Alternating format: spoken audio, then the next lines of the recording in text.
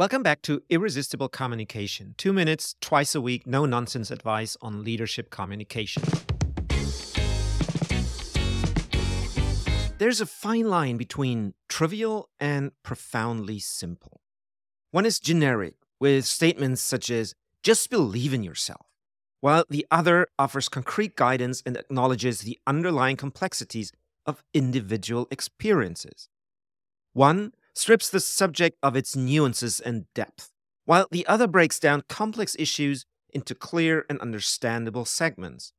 Trivial means repeating common knowledge, while profoundly simple means to offer unique perspectives or insights that are simple yet enlightening.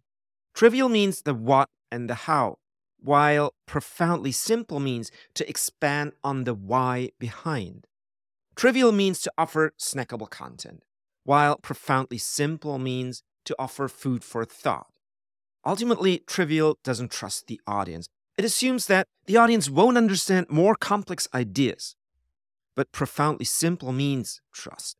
It means that we trust the audience to be smart and to trust them with complex ideas, but we take great care to make it profoundly simple to get access to those ideas. We invite them into those ideas. Keep lighting the path and share this with a friend.